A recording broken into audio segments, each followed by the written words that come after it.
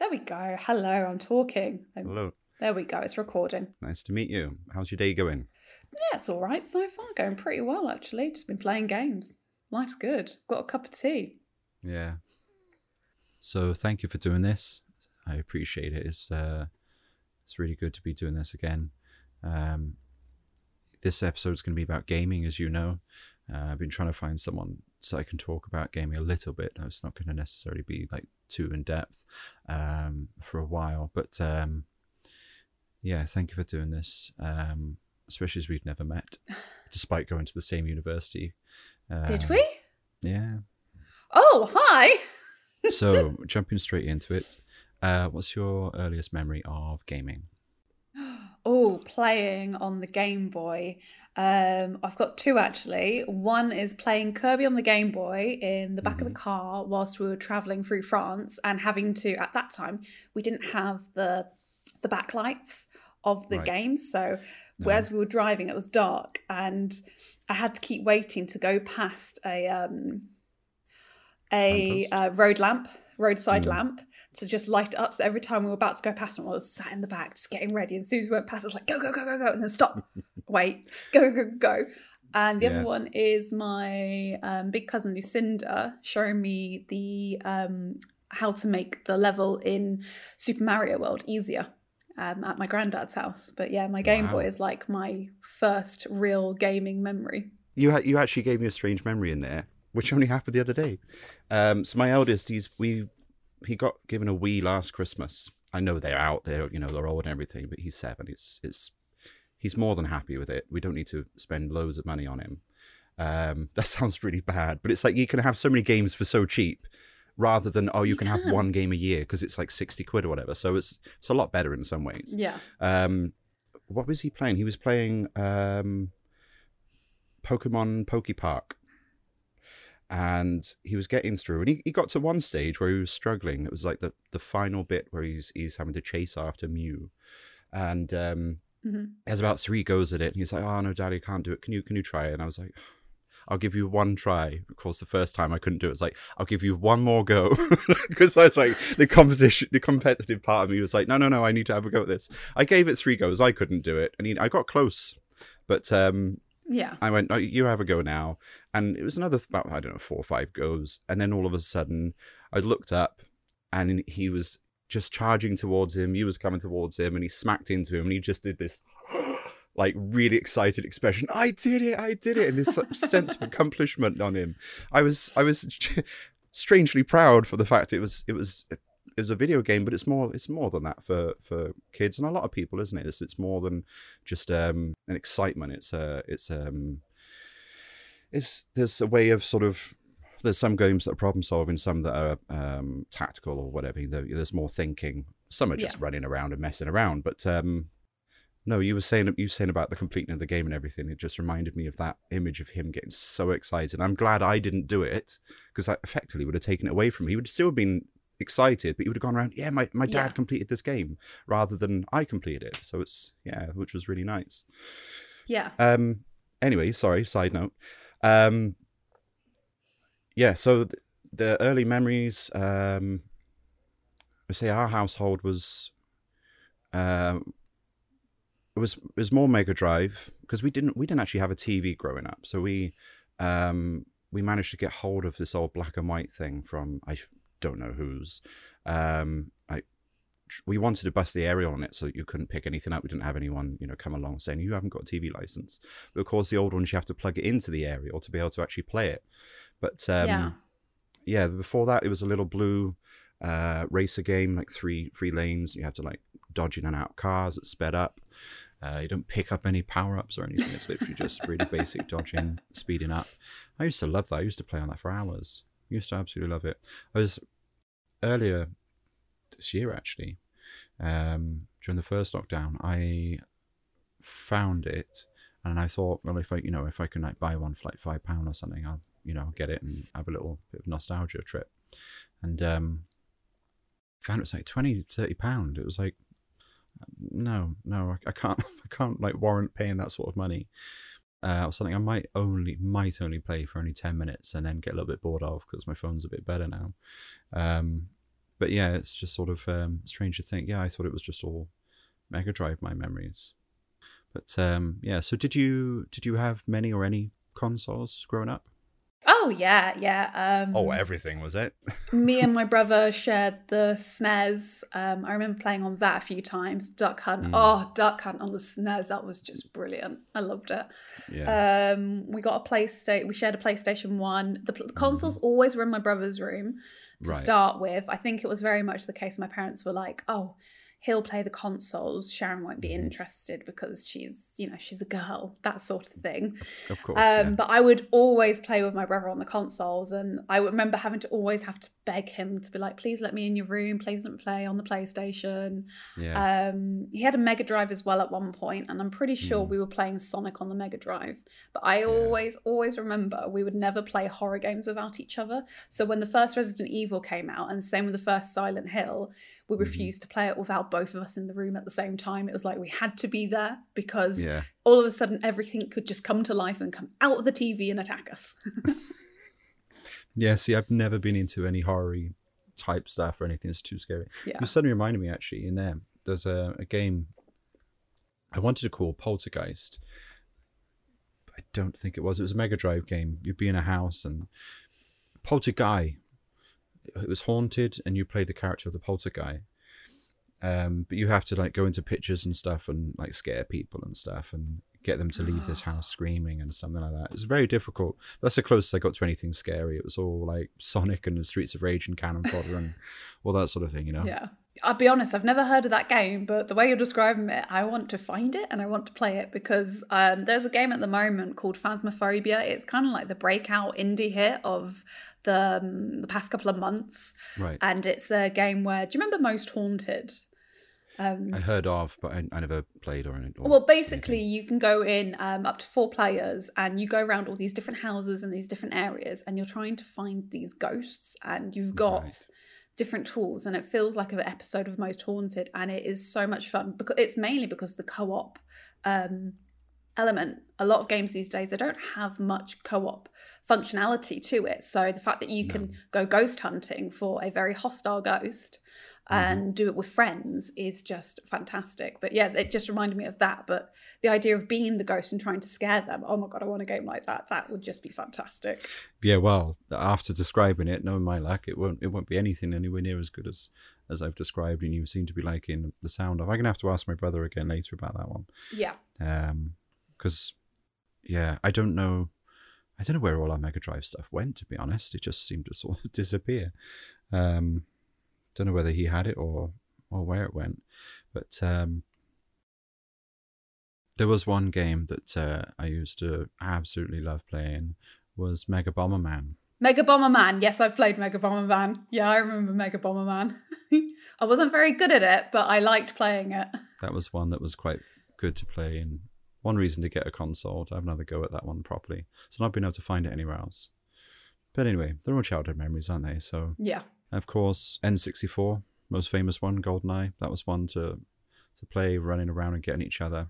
We didn't have the N64 in my house. We missed out on that. We didn't. We just as friends. Yeah, I mean, I have played it on at a friend's house, but yeah, N64 completely missed out on it. Same with the Dreamcast. Never really went that way with Nintendo, which is strange because I love Nintendo. But wow, yeah, they've got Mario Brothers. They've got we've got Luigi's Mansion 3 later. Oh. So, what was your reason? I don't know what you did in college. What was your reason for doing film at university, if you remember? Yeah, it was actually my English teacher. So when I was in my college, I went to a boarding school, and we basically went from it was a school that went from first form all the way to sixth form. And when I was doing my GCSEs, towards the end of my GCSEs, my English teacher was talking to me and saying, I think you'd quite enjoy film studies, because he was just starting up the film studies program and he was talking to me about it. And I was already into music and drama. And so I thought, oh yeah, I'll give this a try. And after doing film studies through the whole of my A-levels, I really enjoyed it. And I love the aspect of storytelling. And that's really why I went into it, was because I love storytelling. And I wanted to, maybe find an avenue to to do that as a career in the future. Mm-hmm. That, and I wanted to go to university because everyone else wanted to go to university, and I just had to have the university experience. Yeah, well, yeah. How did that pay off? Yeah. Sorry, I'm exactly the same boat. Well, not exactly the same. I went purely because I didn't know what to do. I went to college because I didn't know what to do after school. I went, let's go to university as well. I didn't really know what I wanted to do at all. Obviously, we've made friendships and there's relationships that have gone along the way, which you could say are positive things. But on the other hand, it was probably a waste of time even going to university in terms definitely. of the money and time. I mean, I love my experiences from university, and I wouldn't change them because they've helped to shape me into who I am and, the things that I do. But looking back, realistically, I mean, I know my school pushed university because they've got these quotas to meet to be like, yes, look, we have this many % go on to university. Yeah. But university isn't the right way for me. I'm not great at academics. I'm dyslexic. I also have undiagnosed ADHD. Right. And academia is not for me. I cannot survive in that world very well. No.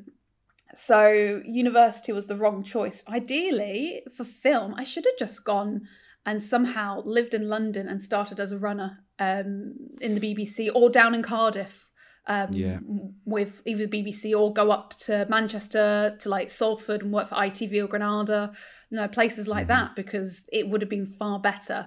But I mean, I still love my time at university, and I do use what I learned there now because I do editing when I get round to it.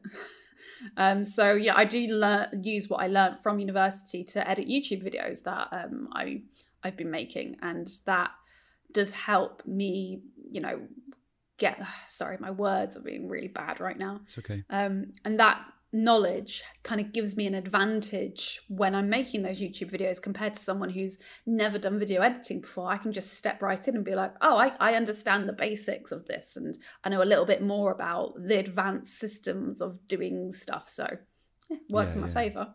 Yeah, but it's quite an expensive way to find out how to do it. In university, you chose sound as your option. I did. Sound and cinematography. Oh, and cinematography. Oh, that was an option then, was it? Yeah, we for second year, you could specialise in 2 topics. And I chose sound and cinematography, the ones that I chose. See, I don't remember us being able to have 2. I was going to say, it was sort of like directing or sound or editing or cinematography. They never had a producer's one. They could have done with that. Yeah, there never was. Yeah, that's very true. I don't ever remember there being a producer kind of thing. No. Do you remember who your sound teacher was at the time? Alan Crayford, I want to say. Right. The surname may not be correct, but the first name was Alan, and he was a wonderful teacher. Yeah. He really was brilliant, taught really well. Everything he did was very easy to understand. And I remember the first lesson we had with him, there was maybe 6 of us for sound, and he took us outside with some sound recording equipment, and we just stood outside. He was like, right, I want you to listen through the headphones, through the microphones, and I want you to listen to the background music, and I want you all to tell me one thing you hear in the background. And he went round, and to start with, we're like, oh, we hear birds, and we hear this, we hear that, and he's like, okay, now I want you to listen a little bit quieter, listen beyond. And it's like, oh, I can hear the cars on the road in the distance, or I can hear some chattering coming from afar from a building, that sort of thing. And it was really interesting from that first lesson to be like, there's so much more than just the sound you think you're hearing. There's so much more going on. Mm-hmm. And I've always believed that sound makes up for more than half of any TV or film production. Yeah. Without sound, you're missing half the picture. Oh, absolutely. Absolutely. I was watching a film the other day, and where I'm living, because of the living conditions, I put in my AirPods just to, not a plug, just put in my AirPods to watch anything I'm watching. And you can hear that they were doing ADR on a whole scene. It's a short scene, but you could see the whole thing. I was like, yeah, it took me out of it. It completely did. Even though, and this is a big budget film, And of course they've got to do it sometimes, but it could be because the sound on set was no good. It could be anything. But yeah, so obviously, yeah, sound is extremely important. It can take you out, as real as it is, like in the moment. You don't really think about it. Like you say, you were basically saying you were taking it for granted. You just say, oh, there's this very basic thing. But when you actually completely listen, it's actually a lot more to it. Yeah. And I think that's something, especially in I can only speak for that university because I obviously haven't been to others. That was maybe underappreciated. I think that was possibly the last year, or maybe last year, but one. I think we had Alan for a little bit, for one of the semesters. And then he ended up moving down to Bournemouth. And I only know that detail because we wanted to borrow equipment off him. And I went down, so that's where I'm from originally, and helped him move a sofa in. Oh, that's nice. Yeah, you can borrow the equipment, but help me move this sofa into my new flat. And then, that sounds like Alan. That really does sound like Alan's like, yeah, sure, I can help you. Just do this for me too. It was a nice thing. He was a lovely guy, really was. But strangely enough, he had a tiny TV. I'm like, why? Why such a tiny TV? Because it's all about sound. Yeah, I imagine he has like amazing sound equipment to listen to things on there. Yeah, probably. He probably goes into vinyl a lot. Yeah. I didn't actually intend on speaking about this guy for so long. If you happen to watch it, hope you enjoy him. I just looked into the wrong camera. Well, he was by far my favourite lecturer there. He really, really was. Lasting impact for sure. What little time I did spend with him, yeah, he was a lovely guy. It was sad to see him go. So, and you did cinematography as well, you said? I did, yes. So was that an option that it was, you either do the both, or did you select, I want to do the both? Like, you know what I mean? Was it a package deal? Or? We had options. So we had to do I can't remember how it was. It was like a while ago. I think it was like half the year was one thing, half the year was the other thing. Right. Or it might have been like one semester each, and then the third semester might have been something to do with like the end of year video, end of year, whatever. Project, yeah. But yeah, so I did sound first, then cinematography. And for us, it was just a case of, put your name down for what you wanted to do. And for me, during the first year, I enjoyed sound recording so much, and I remember being asked by a couple of my friends to come help them on on some of their first year on their first year projects, to be the boom operator and record the sound, and I absolutely loved it. So as soon as that option came up, I was like, straight away, yeah, sound is my number one choice, cinematography is my number two choice, and luckily I got both. So proud of that.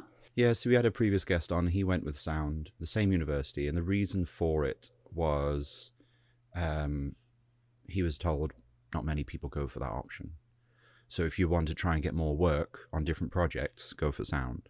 So, of course, then more projects were going, oh, you're doing, yeah. And he was a lovely guy, so it was like, it's easy to have him on set as well. Do you come along and do this? You come along. So he got more and more experience and managed to, but that was the reason for getting into it, which I think is a very sensible or logical thing, a logical way of going about it, maybe. Definitely.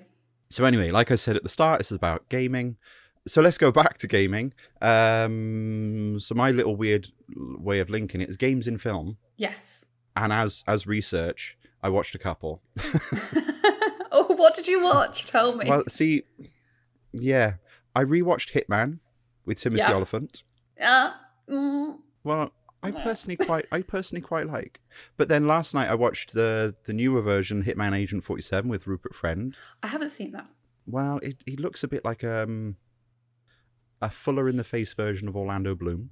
Okay. So that sort of threw me a few times because I kept going, oh yeah, no, okay. And right at the start, there's another character that looks like a fuller face of Tom Hanks. I'm like, what? Is this just a film full of doubles?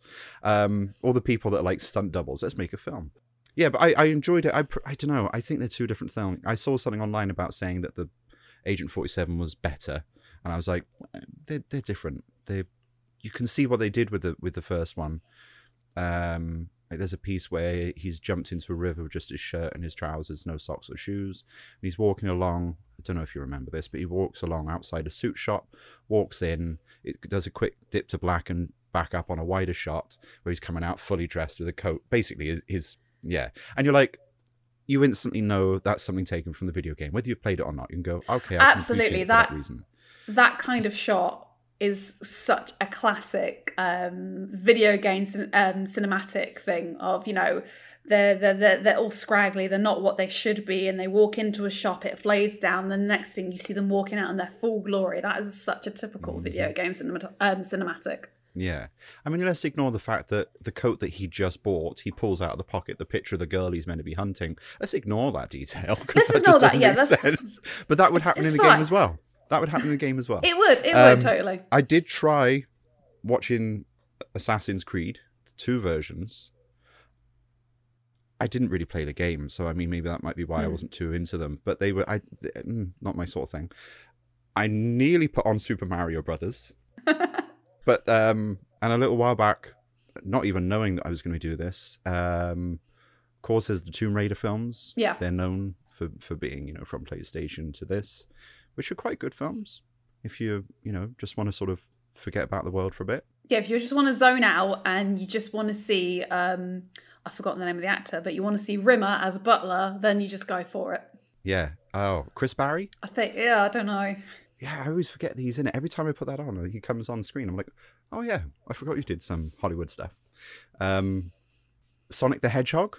Did you watch that one? I absolutely adored that. I'm so glad that they listened to the fans, because there was immense outrage online when they first released the image of Sonic, and he was horrendous. It was, I mean, you can't get rid of it. Like, once you've seen it, you cannot unsee it, sort of thing. And I'm glad they went back and that they changed it all. I'm not glad that they didn't pay their staff correctly, or they didn't really pay for the overtime that the the company that were doing the who were remaking Sonic, like, yeah, there was something really dodgy going on there. So at the same time, I was like, yes, I want to go support the studio and say thank you for listening and making Sonic actually Sonic, and let me support you and thank you. But then at the same time, I was thinking, but I don't want to support them because they've not been correctly paying the staff who've been slaving to make Sonic correct. So it was a bit of a dilemma. Yeah, well, that's the thing. I mean, I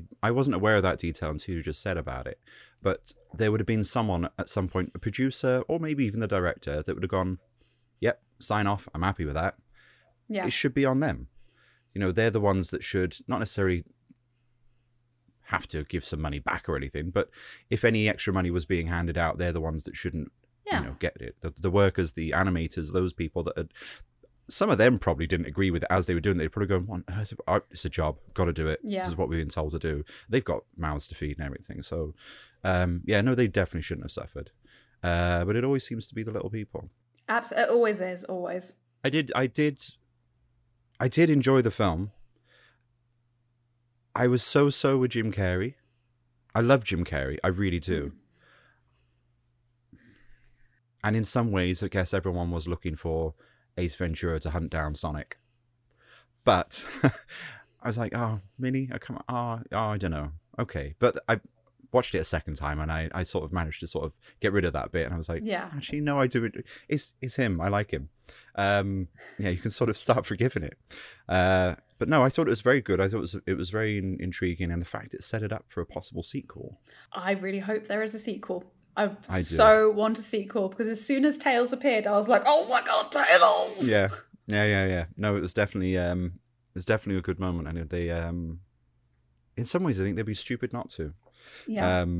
Because the way things are going now, everyone's after sequels. It seems. We'll leave Fast and Furious alone. Just sidestep that. Yeah. And the other one, I mean, there's bound to be others. But one that jumps out to me, and one of my friends absolutely hates this because he's not keen on Adam Sandler, but Pixels. I love that film. I do as well. And I know that it was based on a concept someone had done on YouTube. So it's the idea, I don't know if you've seen the original video, but I don't know how long it is, but it's a lot of the stuff that comes from the sky, as if it's aliens or whatever it might be. They did that as just a CGI project they did, and it looked really good. They're actually credited on the film as well. Oh, that's really good that they're credited.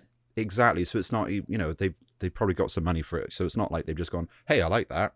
hey, we're a big studio, we'll just do whatever we want. Yeah. But yeah, no, the concept behind it was absolutely good. I thought it was, what's the word? Executed really well.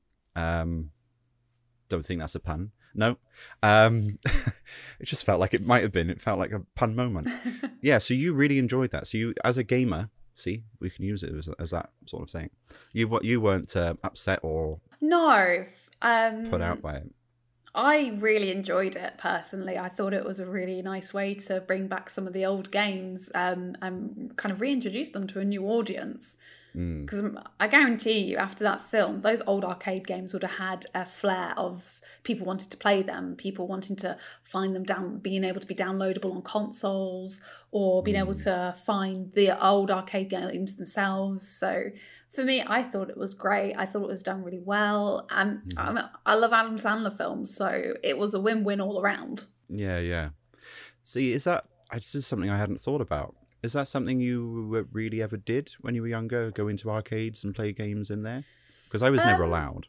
No, I mean, I think I may have played a couple of times, me and my brother, on motorway stops. We'd go play the House of Horrors kind of games, or the, I cannot remember, Time Crisis games, like the shooter games, but we didn't really have arcade, video game arcades near us. That wasn't something that I went to, which I recently, I say recently, it wasn't recently. Oh God, that makes me feel a little sad now.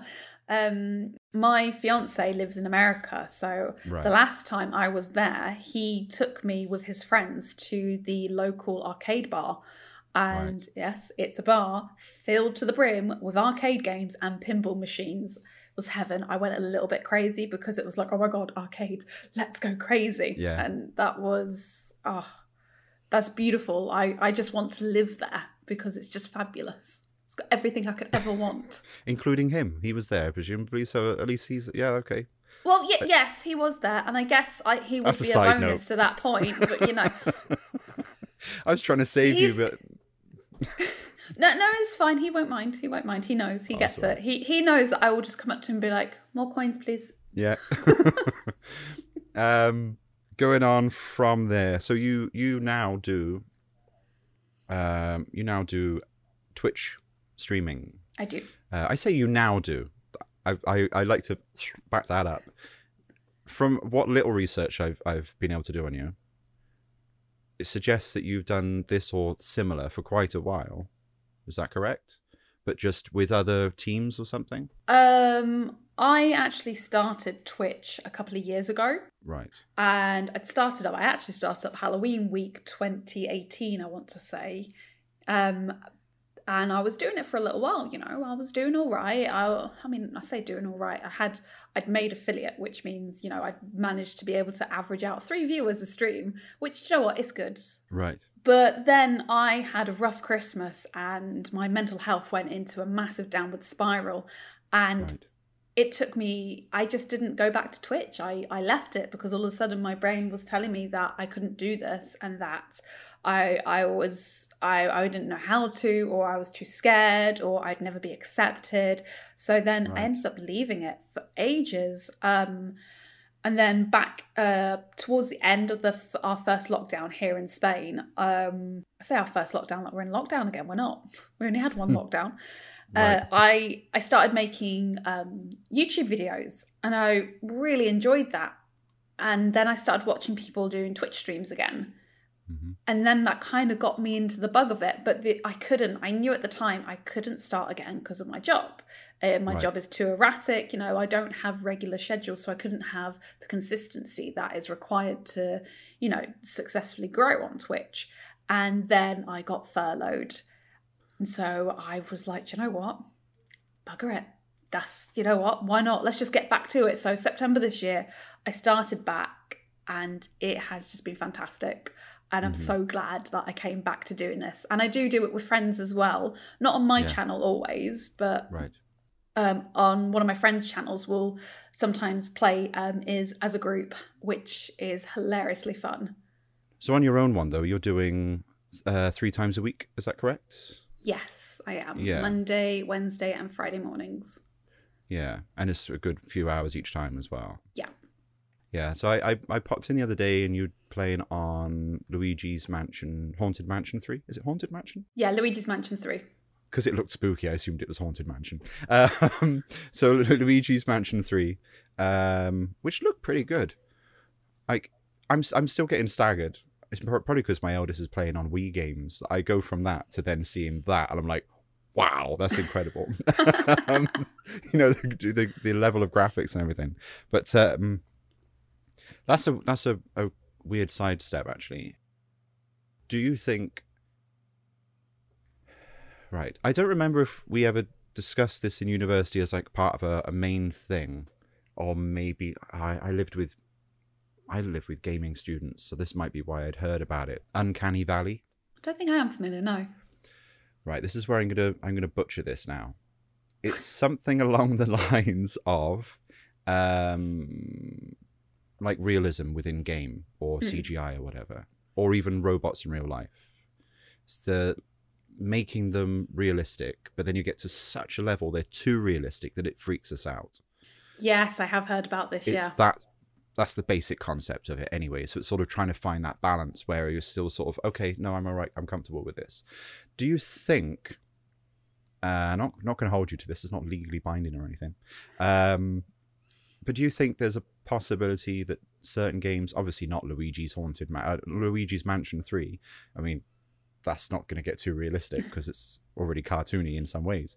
But do you think that certain games are possibly... Because all they're trying to do is just try and increase the graphics, get it better quality. You've got GTA and all that lot. You know, they're sort of like as real as we can. In fact, some others that go even further for realism. But do you think it's going to get to a point, like in your personal opinion, like that it's going to get too much and they're going to have to just step it back? No. Okay, short answer. Done. Next one. No. No. Because I was going to say, we've already got like Minecraft where people went, let's just whiz this back a bit. But I don't know. So no. I personally don't think so, because I don't think they're ever going to push it to the point where it's too realistic, because, I mean, They did have this case a couple of years ago with FIFA where they had, it was like Ronaldo or Messi or whatever, they had them in the game and people got freaked out, or they didn't like the character because it was too realistic or something. So I think the games industry has had pushbacks here and there enough to know that too much realism isn't good for a game. I personally don't think they would go beyond that point. I mean, I could get proven wrong. Like next year, a game could come out and be like the most realistic game, and everyone's like, "What the hell?" So who knows? Yeah. But I don't think they would, because to make your audience freak out and to alienate them in that kind of sense, it wouldn't do good for you. It would do bad for sales, and then you don't want to be known as the game that was too realistic to play. Yeah, which is a strange. Yeah. Yeah. I don't even know what that word is. Strange concept, maybe? Yeah. Strange. Yeah, thank you very much. A strange concept, yeah. English definitely helped. And another one that you were playing this, I want to say Monday, Unravel 2. Yes, just started that. That's a game I've never ever seen before. Now, this is one thing I think is very good about just delving into different Twitch channels and just having a look to see what's live and what's happening. But that's a game I'd never seen before, and it intrigued me. So the basic concept of that game is... It is a puzzle platformer, and you are playing, so you can either play it by yourself or you can play it as two people, as the option. And you play as these Yarnies, and you have to use the Yarnies to find your way across the area that you're in. So, for example, your Yarny may need to go from a lower platform to an upper platform, and in the process, you'll have to position one to be able to pull the other one up. Yeah. Or swing, or... Yeah. Yeah. I mean, okay. This is bad. I actually haven't read into the game itself. Like, I haven't read into the idea, the concepts behind the game. Normally I do, because I like to be knowledgeable about what I play, but I completely forgot. You've not even played the first one. I haven't played the first one either. See, that's no, you haven't played the first bit. That's one bit I picked up on your stream. That's a bit where I was watching. But apparently, that game is about Alzheimer's or dementia, and you're helping to find the lost memories to bring those memories back. Okay. That's like part of the design, the concept behind it. Which, again, don't quote me on that because I'm not 100% certain. And I like games that do things like that. And it's a very chill, relaxing game. It's something you can just sit down, play for a little bit, put down, and then come back to another day. Yeah.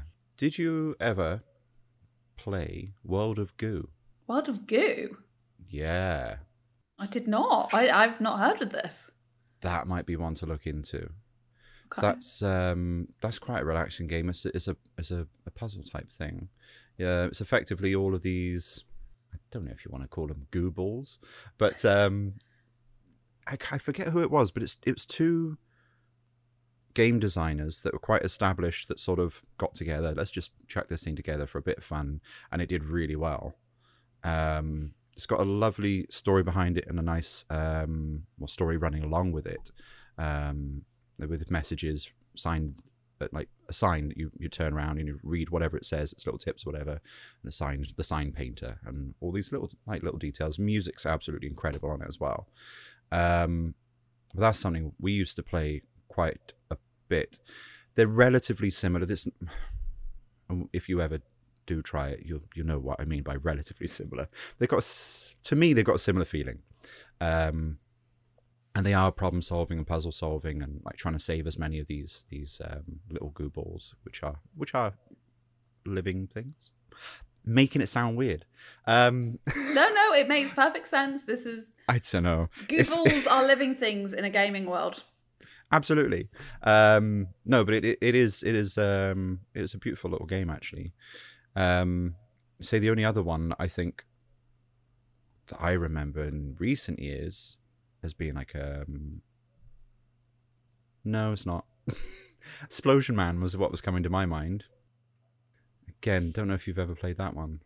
I've not, no. I can't say I have. Wow. I should have spoken to you about some things before we started this. But that's another one for people to check out. That one's a nice little bit of fun. But yeah, no, World of Goo, definitely. Like, I don't know. I'd be interested to see what you think of it, to be honest. So we have like a top 5 thing, which I didn't pre-warn you about. I do at the end of every single one. So for this one, I wanted to go with top 5 video games because it's the most obvious and easy sort of one, and I've not done it before. I've got a top 5 as well, but yeah, this could be from any time. It could be childhood through to now. This could be, any sort of thing. So do you have a top 5 favorite games? I mean, of course, they could change around depending on your mood and what have you. This is why top 5s are difficult, but like your feeling at the moment. Give me a minute to have a little think, because of course. I never like think about what my favorite. I mean, I know games that I would jump to straight away, but like this. I'm pretty sure I've done it before. I'm pretty sure I've done it on Twitch before. Not on Twitch, on Twitter. Right, in no particular order. It's just these are the games that come to mind. Although the last one might be my top favorite game. Crocs: Legend of the Gobbos. That's a PlayStation 1 game that I absolutely I adored forgot about as a Croc. kid. Yes, I loved it. That was so good. I saved up my pocket money and I bought myself the strategy guidebook to complete it, and I would spend hours just replaying it again and again and again. Even though I'd played it and completed it many times, it was like, nope, gonna go do this again. Yeah. The game I'm currently playing, Horizon Zero Dawn, it's got beautiful graphics, beautiful storyline. It's just such a joy to play. It's beautiful music. Oh, it's fabulous. It really is. And it makes me very happy when I play that game. Is that the name of the one you were playing this morning? Yeah, that was the one I was playing this morning, yeah. It was a very visually beautiful thing. Does it often have the selection with conversation where you can choose 2 or 3 different options? Yes, or is that does. Just... Right, okay. That I know happens some games a lot. will have it once in a while, but it happens a lot in that one. Yes, so the conversation option happens a lot in it.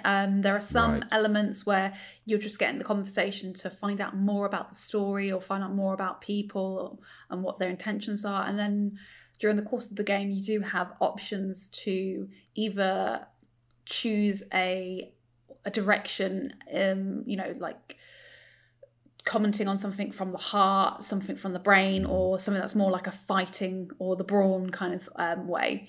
And I don't really know what happens at the end, like if going in a certain direction will change the outcome or something. I actually haven't ever finished the game before. Right, okay. But at the moment, I'm going with just fully intelligent brain answers because that's the way I want to do it. That's the way I want to play it this time. So that's all good. Oh, come on. I think it's Super Mario Land. It's either Super Mario Land or Super Mario Land 2. I can't remember which on the Game Boy.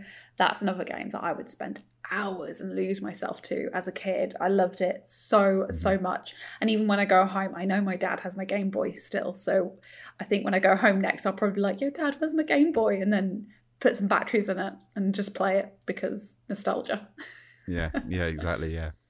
Oh, it's really hard because I'm trying to remember these games. I'm going to change one of mine because you reminded me of it. So I've got Sonic the Hedgehog, just because it's a classic. It's one of my earliest memories of a game, and it wasn't easy. It was a bit challenging when you got past Green Hill Zone. It started getting challenging. I'm one of these that I don't really play on anything, but if I do, it'll tend to be like GTA, just because that's what I enjoy. So GTA 5, but I would say the GTA 5, the GTA collection, I never got on with the early Bird's Eye View 1 and 2 and London. I struggled. It made no sense to me. You hold down a button to walk and then you do your directions. What? That makes no sense. When you just use the arrows to say where you're going. But then as soon as they went to the third one, and that was, a 3D world, it's this is...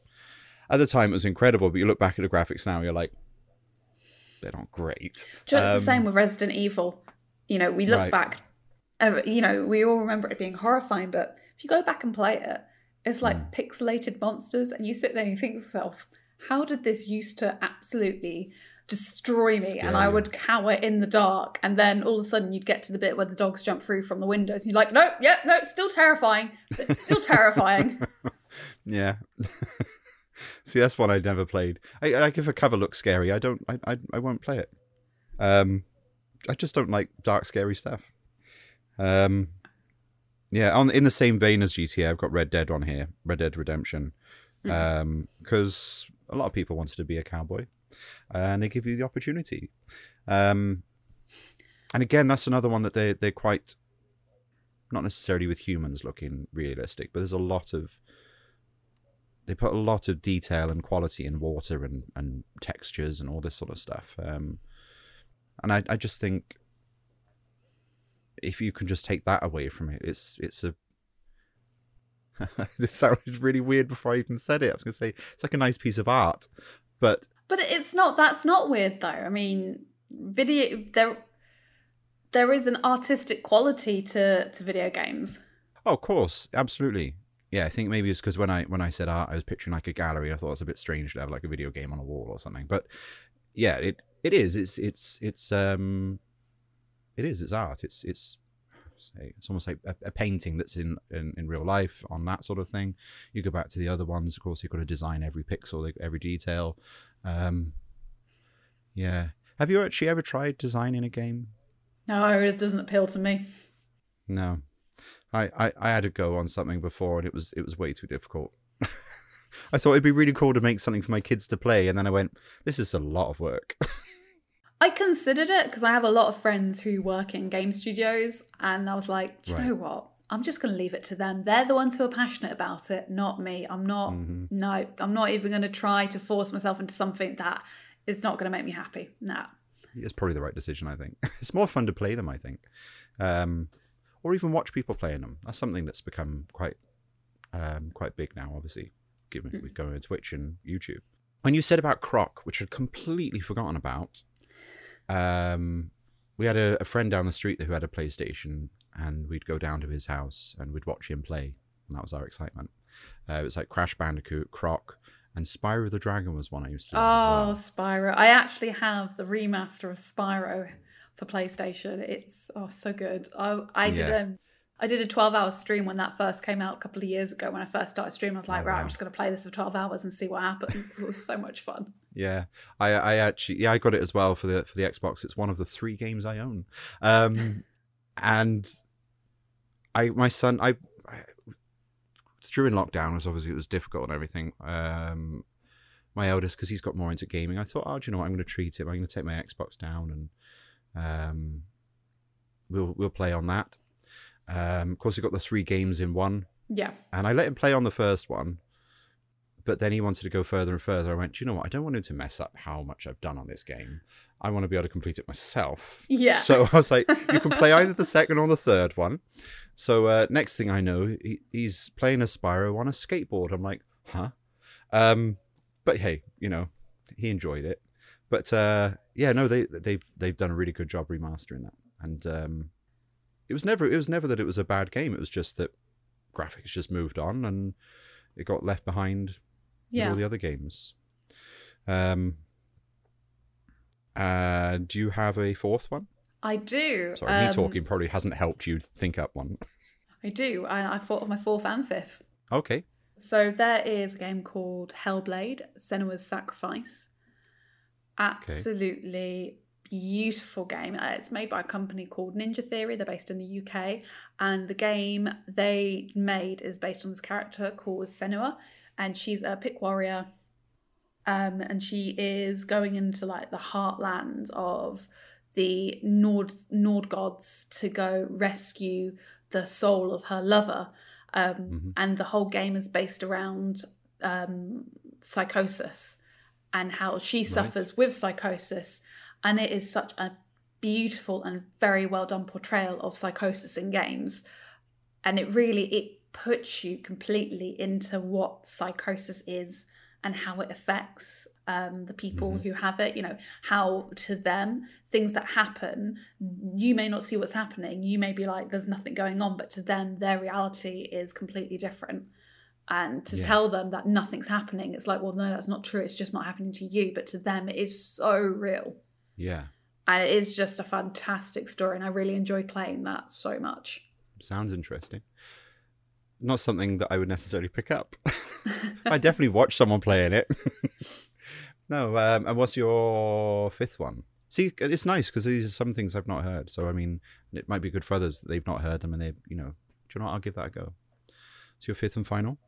Spiritfarer. It's a very recent game. It came out, I want to say, in August this year, by a Canadian studio called Thunder Lotus. And this game is everything about it.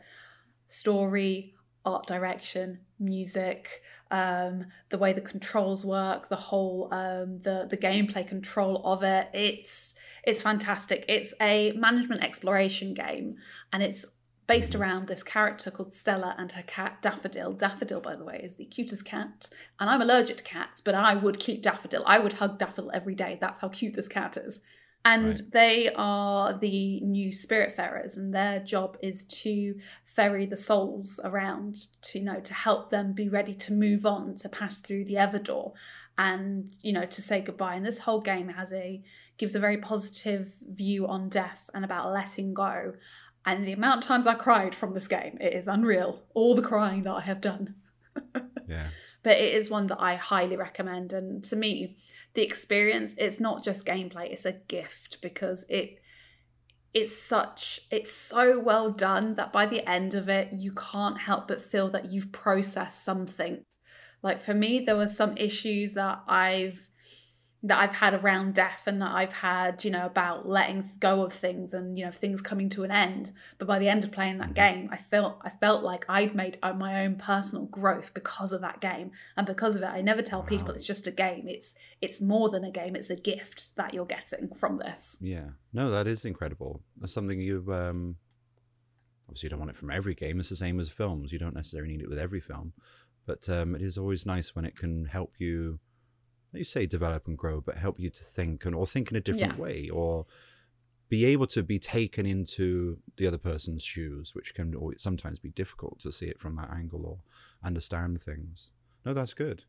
I never would have thought about that for a game, to be able to do such a thing, but it's good. Of course, you're more immersive in it rather than just sort of sat watching something. If you're actually involved in it, it's more like it is you experiencing and going through this and all that sort of thing. Yeah. I sort of feel really bad having this as my final one now.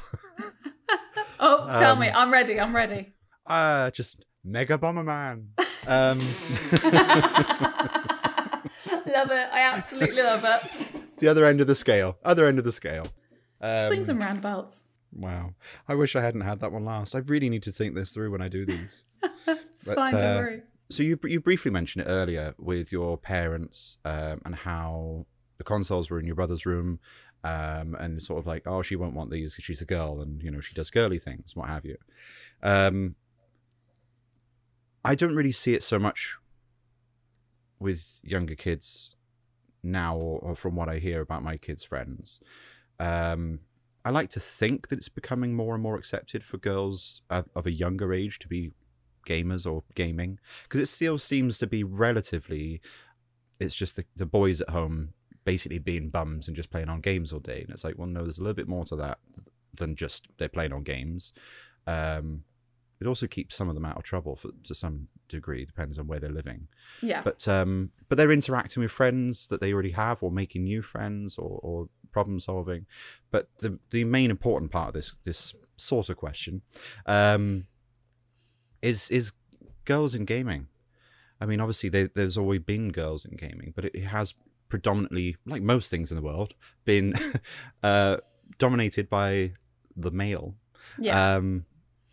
Which is gradually changing, from what I can see. Is that something you would say is accurate? Is it just becoming more accepted that just you're a gamer?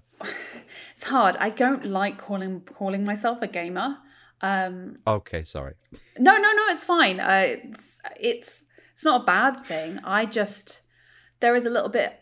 To be honest, I have that stereotype in my head. I'm like, I'm a girl, so I'm not really a gamer. Right. So okay. I don't call myself a gamer because of that. You know, even though I do play games and I do enjoy them, and I have several consoles and everything, I don't call myself a gamer because I don't feel like I'm pro at it as such, or that I'm as hardcore as other people. And that happens a lot with girls, is you get that attitude from, not from everyone, just from a certain group of boys who are very much like, girls can't be gamers, girls can't be elite at this, girls don't have the capacity to do this. And thankfully, It's only a small group of individuals who will do that these days. But you get abuse online for being a girl and being a gamer. Especially if you are, I mean, I don't play these games myself, but if you play Call of Duty, if you play Fortnite, PUBG, PUBG, or whatever it's called, I cannot remember.